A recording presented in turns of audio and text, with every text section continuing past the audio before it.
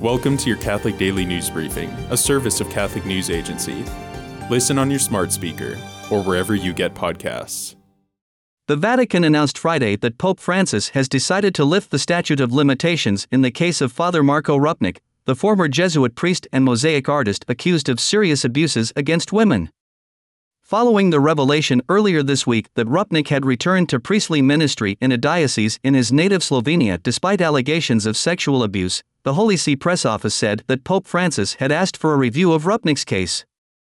Rupnik was dismissed by the Jesuits in June for failing to obey the directions of his superiors after having been accused of spiritual, psychological, and sexual abuse spanning more than 3 decades.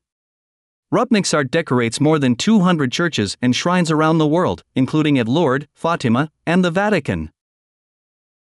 Synod on Synodality delegate Cardinal Robert Francis Prevost said this week that clericalizing women would not solve problems in the Catholic Church. When asked about calls for women's governance in the Catholic Church at a Synod press conference on October 25, the American cardinal underlined that the apostolic tradition is something that has been spelled out very clearly, especially if you want to talk about the question of women's ordination to the priesthood. The cardinal, who has served as the prefect of the Vatican Dicastery for Bishops, noted that the Catholic Church is not a mirror image of society and needs to be different.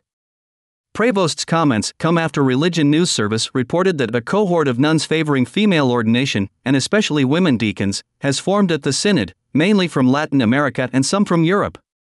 Pope Francis reaffirmed the impossibility of women becoming priests, or even modern church deacons, in an interview for a book published in Italy this week.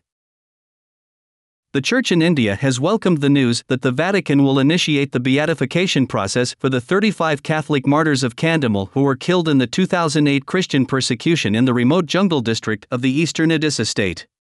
Kandhamal district, 150 to 250 miles southwest of the Odisha capital, Bhubaneswar, witnessed the worst anti-Christian violence in modern times beginning in August 2008 following the mysterious murder of Hindu nationalist monk Swami Laxmanananda Sarasvati in his hermitage in Kandhamal.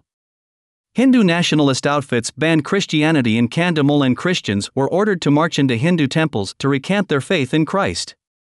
Nearly 100 Christians were killed, and over 300 churches and 6,000 houses were plundered in unabated violence that rendered 56,000 people homeless. Among them there were only 36 Catholics, and the Vatican Dicastery has approved the beatification process for 35 of them. Today, the Church celebrates Saint Frumentius of Ethiopia. Frumentius helped in a great capacity to bring Christianity to Ethiopia. He was born in Lebanon, and was shipwrecked in East Africa while voyaging on the Red Sea.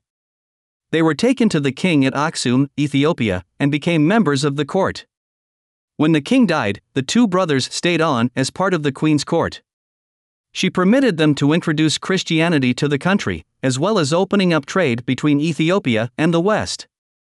Frumentius convinced Saint Athanasius to send missionaries from Alexandria, and he was later consecrated as the Bishop of Ethiopia. He converted many people to Christianity before his death in 380. He is the patron of Ethiopia. His brother, Idias, was also canonized. Thanks for joining us. For more, visit CatholicNewsAgency.com.